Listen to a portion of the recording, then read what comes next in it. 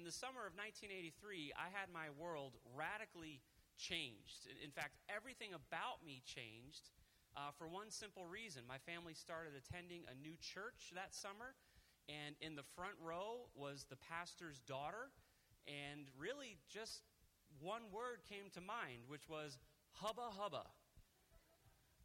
And I mean, everything changed. So much changed that even my theology changed, because there's a teaching found in the New Testament, and the Apostle Paul is the one that goes at greatest length about this, which is called the imminent return of Jesus Christ, meaning that there's nothing left that has to happen historically to preclude the sudden and immediate return of Jesus Christ. That basically history has a beginning, history has an end, and how you will know that this thing is wrapping up is that Jesus will come back and he will bring his saints to glory and their reward. Now, the summer of 1983, I began actively praying against this biblical teaching and theology because I wanted my reward here on earth with her. I at least wanted a chance. And so I started praying things like, "Dear Jesus, you can come back anytime you want, but give me a shot with this girl first. Like, I at least want to know what it feels like to have conversations with her. I want to at least know what it feels like to possibly even date her. Like, I know that, like, eternity with you is awesome and heavenly reward and all that kind of stuff, but I will be badly behaved in heaven for all eternity if you don't give me a chance."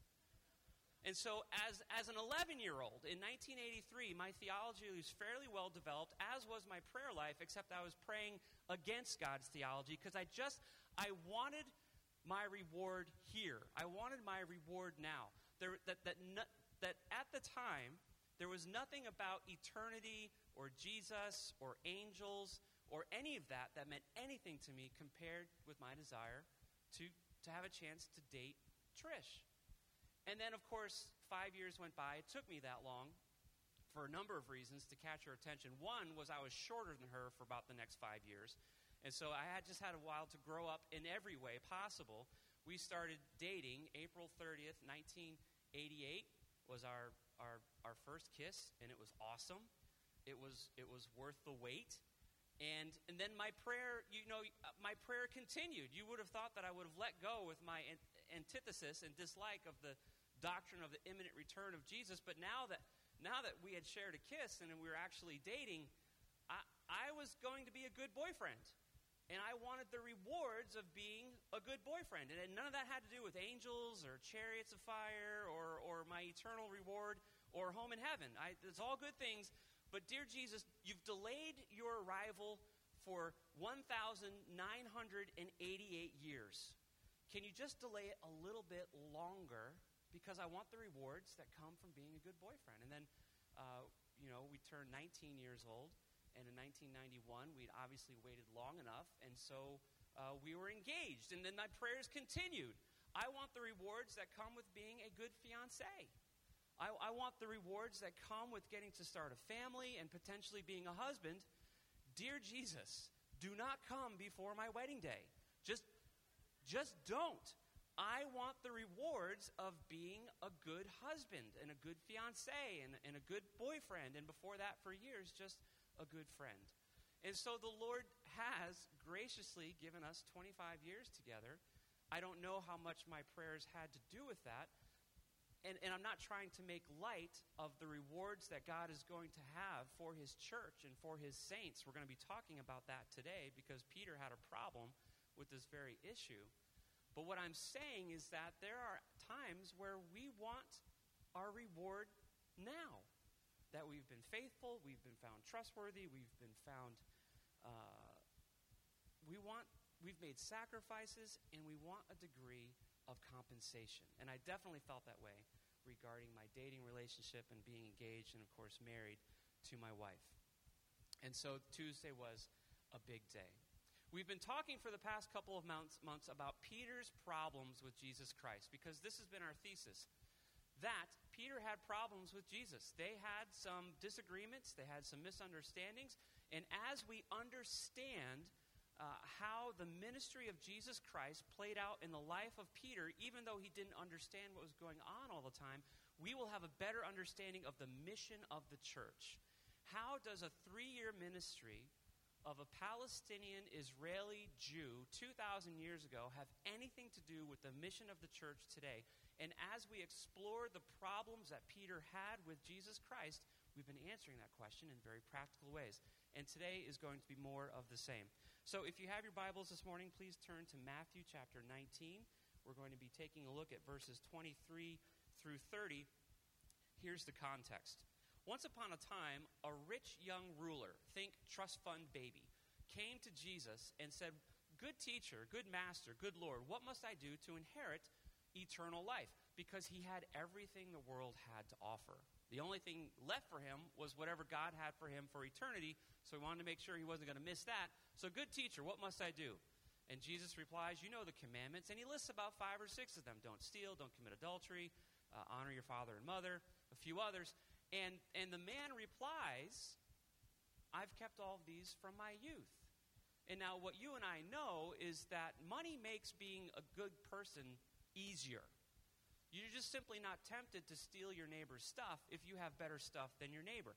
You're not tempted to be envious of your neighbor's stuff if you have better stuff than your neighbor. Having wealth, if you're a trust fund baby, sure, there's going to be sins that you're going to struggle with, but when it comes to the 10 Commandments, honestly, you're not looking to murder or mug anybody for their stuff because you have all of the comforts that this world can provide. Jesus, seeing this and loving this guy, makes him an offer that he never made to anybody else in the New Testament. And he says, tell you what, sell your possessions, seeing that he had great wealth. This is what the text says. Sell your possessions, earn treasure in heaven, give your money to the poor, and come follow me. Be number 13. Be my 13th apostle. Be my 13th disciple. No other place in the New Testament where this offer is made to anybody.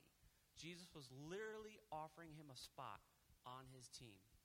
And then the text goes on to say that the man went away very upset because he had great wealth, and he made a choice that day. And he decided to hold on to his wealth and to not follow Jesus, and to possibly at the risk of his eternal reward, because he was placing his earthly comfort above his eternal destination. That's the context. And the disciples are amazed. So we pick up the story here in Matthew chapter 19, beginning in verse 23. Then Jesus said to his disciples, the trust fund baby has wandered away, "I assure you it will be hard for a rich person to enter the kingdom of heaven. Again, I tell you, it is easier for a camel to go through the eye of a needle than for a rich person to enter the kingdom of God." Now, there have been a number of studies done over the years, and maybe you've read these things too, where they're saying, well, Jesus is speaking metaphorically about camels and needles, and what he's really saying is that it's really hard, but it's not impossible. My best understanding of the text is that Jesus is actually talking about a literal camel, and he's talking about a literal eye of a literal needle. That he's basically saying, rich people ain't going to heaven so much. Trust fund babies are going to have a wicked hard time going to heaven. It's like trying to get a big camel through a really small, impossibly small place. When the disciples heard this, they were utterly astonished and then said, "Who can be saved?" Because they, like us, naturally equated riches and wealth and being a trust fund baby with obviously God's favor. That Jesus, if God loves you, he blesses you with lots of money and you have a life of ease. This is their misconception. But Jesus looked at them and said, with men, salvation is impossible. With men, this is impossible, salvation. But with God, all things are possible. Our boy, Peter, we're so glad he had problems with Jesus. We've learned so much because he just says his mind, and it's been very helpful. Then Peter responded to him, "Lord, we have left everything and followed you. So what will there be for us?" This is Peter's problem. We've left everything and followed you. What is our reward? You see, Jesus, there was a time when I was a business owner. My brothers were partners with me. My cousins were partners with me. We had a couple of boats. We were thinking about buying some more. My dad kind of gave us a kickstart in the business. We were fishermen. I mean, you know this. And because you provided a miraculous catch, I was able to actually leave my business and still provide for my family. And any chance of earthly wealth, Jesus, I walked away from at your guidance. I am here with you. I'm not here with my family. I am here with you. I'm not with my business partners or fishing anymore. And so I have given up my hope of wealth on this planet. I've given up to a certain degree a close relationship with my family here on this planet. And now you're saying that salvation is next to impossible. It's like a large fuzzy beast trying to walk through the eye of a needle. Where's my reward? Like, why am I in this? I thought I was following you. I thought I was leaving you for eternal security, for salvation, and possibly even some influence and leadership here as you get things going. If it's impossible for guys like that, and I've left all of that behind, what is there for me? What is my reward? Jesus continues. Jesus said to them, I assure you, in the Messianic age, in the age to come, when the Son of Man sits on his glorious throne, you who have followed me will also sit on 12 thrones, judging the 12 tribes of Israel. And everyone who has left houses, brothers or sisters, father or mother, children or fields, because of my name, will receive 100 times more and will inherit eternal life. But many who are first will be last, and the last first. And he goes on to tell the parable of the vineyard workers, which you might want to take a look at because he illustrates this idea of how the first are last and the last are first. One of the first observations I'd like to bring to your attention about the text is that you would think that if Peter was having a conversation with Jesus and it was about something as blunt about what's in it for me, that this would be an opportunity for Jesus to say, you selfish, ingracious person. Like, you get to hang out with the Son of God on the planet, something that all of history has looked forward to and all of the time to come is going to look back to. You get to hang out with me for years of your life. We get to share meals and travel. You get to hear my teaching first person. You ingrateful wretch. What more reward do you want other than the one that you have? Because every other person who's ever lived on the planet would give their left arm to have 5 minutes in my presence, and you've got 3 years. You would think that this would be where the text would go, that Jesus would kind of let him fly and say, you selfish turkey, you've been richly rewarded just by being in my presence and seeing the miracles that you've had and hearing the teachings that I've delivered. That's not what Jesus says at all. Instead, he says something here that he doesn't say anywhere else. And he says, I assure you. He does not take Peter to task for wanting to be rewarded here, in this life, now, and in the one to come. In fact, he commends him for it and says these magical words, I assure you that your reward is going to be 100 times of anything you've walked away from. In the Gospel of Mark, it's recorded that Jesus said, in this life and in the life to come. Because there's 3 accounts of this very same interaction. So he doesn't take Peter to task. He doesn't take him apart. He doesn't call him selfish. He says, you are right in expecting a reward in this life and in the life to come. I assure you that you will receive a reward. And now why does Jesus do this? It's because Peter properly understood the price of the reward. He had left his family. He had left his job. He was entirely depending upon Jesus to provide for him day by day and to keep his family safe while he was on the road with him.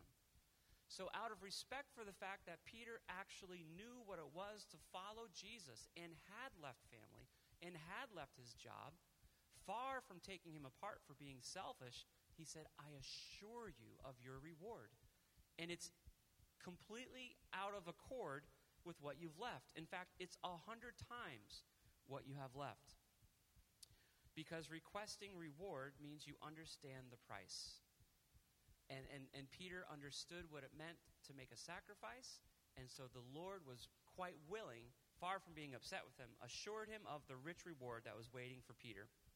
So Jesus had something to teach him, though, that was going to help him understand the assurance of his reward. What wouldn't we give to have Jesus look us in the eye and say, I assure you.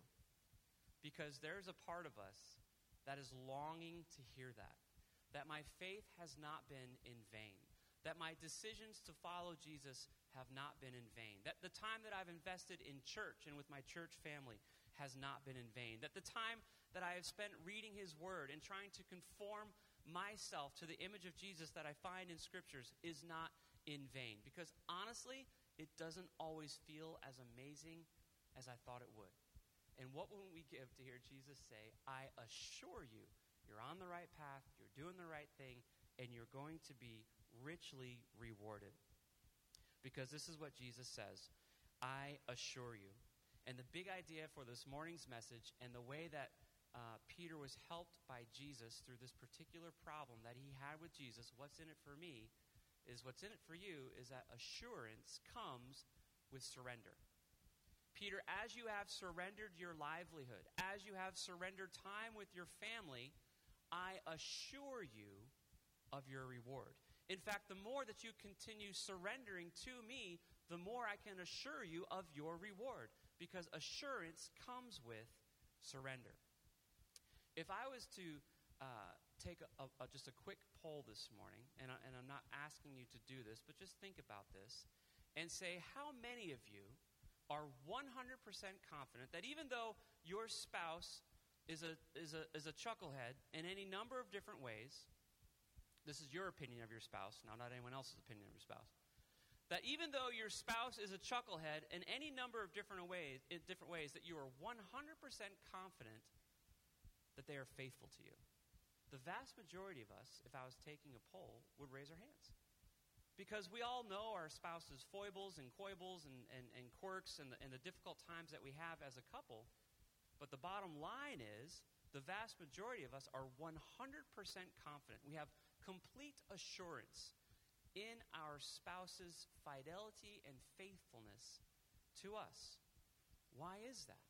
Because they have surrendered completely to us in marriage. When they came down the aisle, they said no to every other person on the planet, and they said yes to you. You could also be fairly confident of your spouse's complete fidelity, many of us, because they know that you would beat them to death if they were to be anything other than completely faithful to you, and I would help you hide the body. That's probably not a great thing to say in a sermon on a Sunday morning, but it's kind of true. I know people who would help you hide the body. How's that? One of the reasons you're completely confident in your spouse's fidelity to you, 100% assurance, is you know you'd kill them if they're anything but completely faithful to you, and you know some people who would help you hide the body. The other reason that you're completely confident in your spouse's fidelity to you, you have complete assurance in the sanctity and the holiness of your relationship, is because you also know that you're the best thing that's ever happened to your spouse. And that's just a fact. Now, I know I'm having a little bit of fun with this, but the bottom line is that because in a marriage relationship we have surrendered our rights, we have surrendered a possibility of intimacy with every other person on the planet save one, that brings a high degree of assurance in our spouse's fidelity. Some of you would be able to give testimony to this, that you have complete assurance that Jesus Christ is going to provide for your financial needs. Now, how can I say that? Because some of you, hopefully more and increasing of us, have surrendered our finances to Jesus. We have surrendered our finances to what the Bible talks about with money, and we have seen time after time after time after time that the Lord provides new jobs, that the Lord provides money from we're not really sure where, that the Lord provides new vehicles, that the Lord provides health, that things move forward financially because we have surrendered our finances to the kingdom. This is the Bible's promise regarding our finances, and there are many of us who have discovered this to be true, that we're really not, while we're concerned about our finances, and we would all say that just a little bit more wouldn't be a bad thing, we have complete confidence, or close to complete assurance, that God is going to provide our financial needs because he has. And so we continue walking down this path of surrender because we have seen, not only in our marriages, but for many of us also in our finances, that where we surrender, we have assurance. This is the idea that Jesus wants to share with Peter, that you can have a high degree of assurance about your reward here and there because of your degree of surrender. There's a beautiful verse found in Proverbs chapter 4, verse 18 that illustrates this. I have the words on the screen. I'm going to turn there real quick. This is how Solomon writes in the book of Proverbs, kind of the same idea. Proverbs chapter 4, verse 18, he writes, "The path of the righteous is like the light of dawn, shining brighter and brighter until midday." We've all woken up early. We've heard the birds chirping. We've seen that the sun is starting to come up, and we know what's going to happen. That the sun gets brighter and brighter and brighter and brighter as the morning wears on. That there's no looking back. That there's no moving backwards. And so Solomon illustrates this principle with this beautiful poetic verse, basically saying that for those of us who have surrendered ourselves to a life of faith, our path becomes ever more assured or clear as we continue to take steps towards the Lord, surrendering things that lie in our past, that lie behind.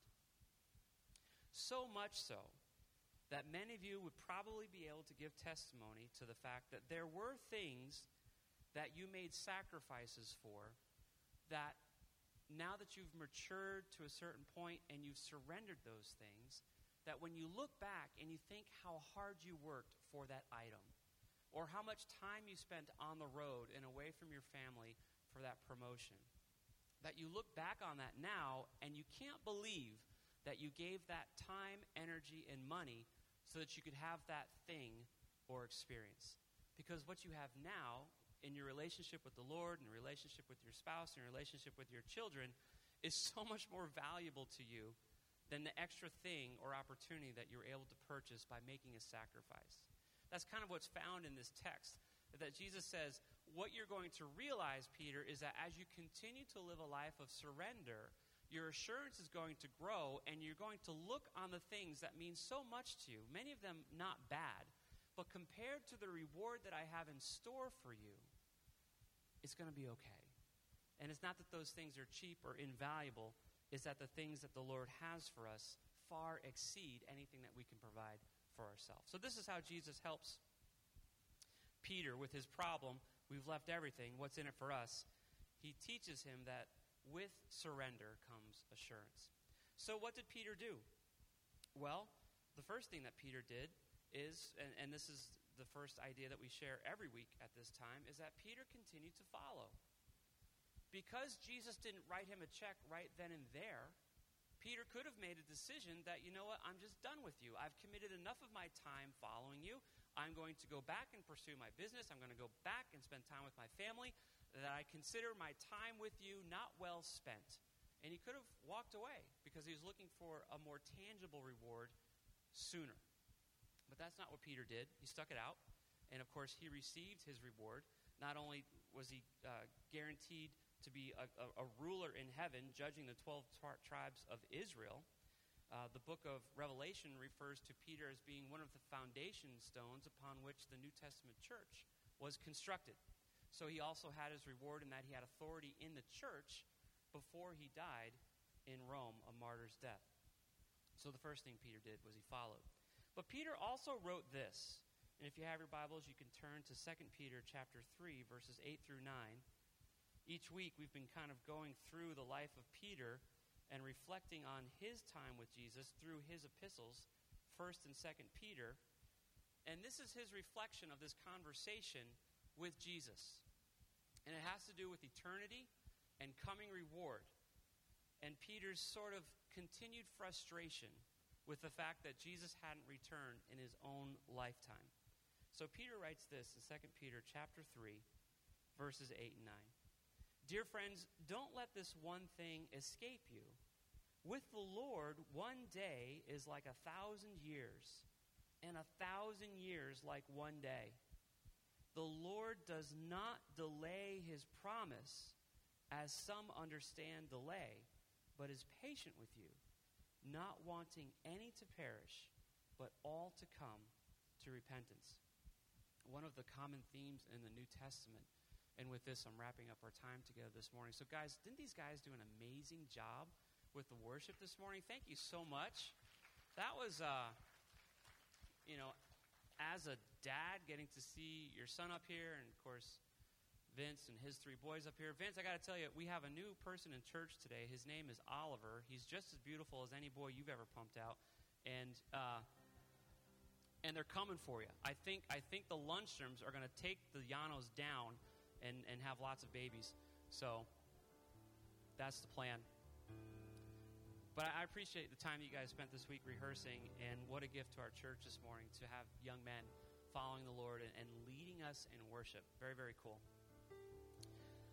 There was a theme in the New Testament, and it was this: the imminent arrival of Jesus Christ. That Jesus is going to come back at any moment, just in the way he left. He ascended straight up. He's going to descend straight down. And with him are going to come trumpets and legions of angels. And he's going to wrap this thing up. Justice will be done. Rewards will be metered out. And history is over.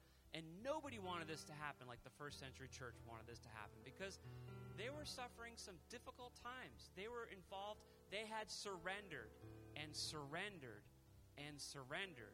Some of the early church lost their homes. Some of the early church lost their families. Some of the early church lost their lives. And this was the cry of the first century church, Maranatha, which means, come now. Come now. Deliver us from this continual surrendering, because sometimes this surrendering thing can be kind of hard. But they had 100% assurance that when Jesus came, he was coming with justice and mercy and their reward. And so is the cry of the early church. And the church that Peter was writing to had been suffering. In fact, the theme of 1 Peter is how to deal with suffering as a Christian. Wait for it. It's going to come. And it's actually a proof positive that you are being dead to the world and alive to the things of the kingdom of heaven. And so they're like, Peter, where's Jesus? Where is he? When is he coming? And he says there's a reason that he hasn't come back yet. Now you have to understand that God exists out of time. So, a long time to God is not a long time to us and the other way around. So understand that he's divine, he's eternal. But understand why the Lord is tarrying, why the Lord is being patient. It's because there are some who haven't heard yet. You see, on Father's Day, I'll tell you right now, what every dad wants is they just want to spend time with their children. Preferably, their adoring, well-behaved children who let them nap. Our Heavenly Father wants the same thing. He wants time with his children, preferably the ones who understand the price of his relationship, that it cost him his own son. This is what God wants. The Lord has put eternity on pause. Not because of my immature prayers, but because some haven't heard yet. And they have a reward that is 100 times anything they would surrender coming to them. And God desires more than anything that they would receive that reward, right? That's what the text says. Not wanting any to perish, but all to come to repentance. Our Heavenly Father wants the same thing we want on Father's Day, time with his adoring children. But not all of his children are adoring yet. And so it is, as the church, we implore people to come and spend time with their Heavenly Father. Receive your reward. Surrender the foolish things in your life, the things that you know are no good to you, especially eternally no good to you. Turn to the things that God has provided for you and receive assurance as you do. Because like getting up early in the morning, the more time you spend with the Lord, the clearer your life becomes. And the greater assurance you have in every single area of your life. Because the Lord is not slow, but he is patient. Because he wants his church to grow. And he's pushed the pause button on eternity so that more people could hear about his kindness and love for the planet and be able to respond. And so maybe that's you this morning. Maybe you didn't realize where history is going. History is going to an end where justice and mercy will be done. And those who know Jesus Christ as their Lord and Savior will receive their eternal reward. And God desires fervently that you would be a part of that. Maybe that's news to you this morning. And if that's the case, I would encourage you to thank the Lord for pressing the pause button on eternity for your sake, because he does not desire anything other than to pour rich rewards into your life, in this life and in the life to come. Would you say a simple prayer acknowledging the reality of the kindness and the love of your Heavenly Father? Heavenly Father, I can't believe, now I know why Christians say this is good news. And I accept this good news. I turn from the things that I know are preventing me from being in relationship to you. Thank you for sending your Son to make a relationship possible with you. And Father, would you give me the power through your Holy Spirit to surrender and surrender and surrender as you assure and assure and assure in this life and in the one to come. And brother and sister in faith, you've been a Christian for a while, I pray that you're encouraged by this message and also motivated that by the thought that the pause button has been pushed on eternity for now so that the family might grow. And may God give us greater and greater presence and confidence in his message in this community and everywhere that he would give us favor. Would you join me as I ask the Lord's blessing on the remaining of our time together this morning? Heavenly Father, thank you so much for the power of your word. Thank you for the promise of your word. Father, there are some people here this morning who are feeling like, I've surrendered and I've surrendered and I've surrendered, but what's in it for me? Father, I pray, Father, that through the encouragement that we receive through Peter's problem, that these folks that are tired of waiting for their reward would begin to see how you have provided for them, not just for eternity, but also in this life to come. Father, I pray whether it's a word or a prayer or a hug of encouragement from someone else who is here this morning or a cup of coffee during the week, that the power of your word would come alive for those of us who are weary with the waiting.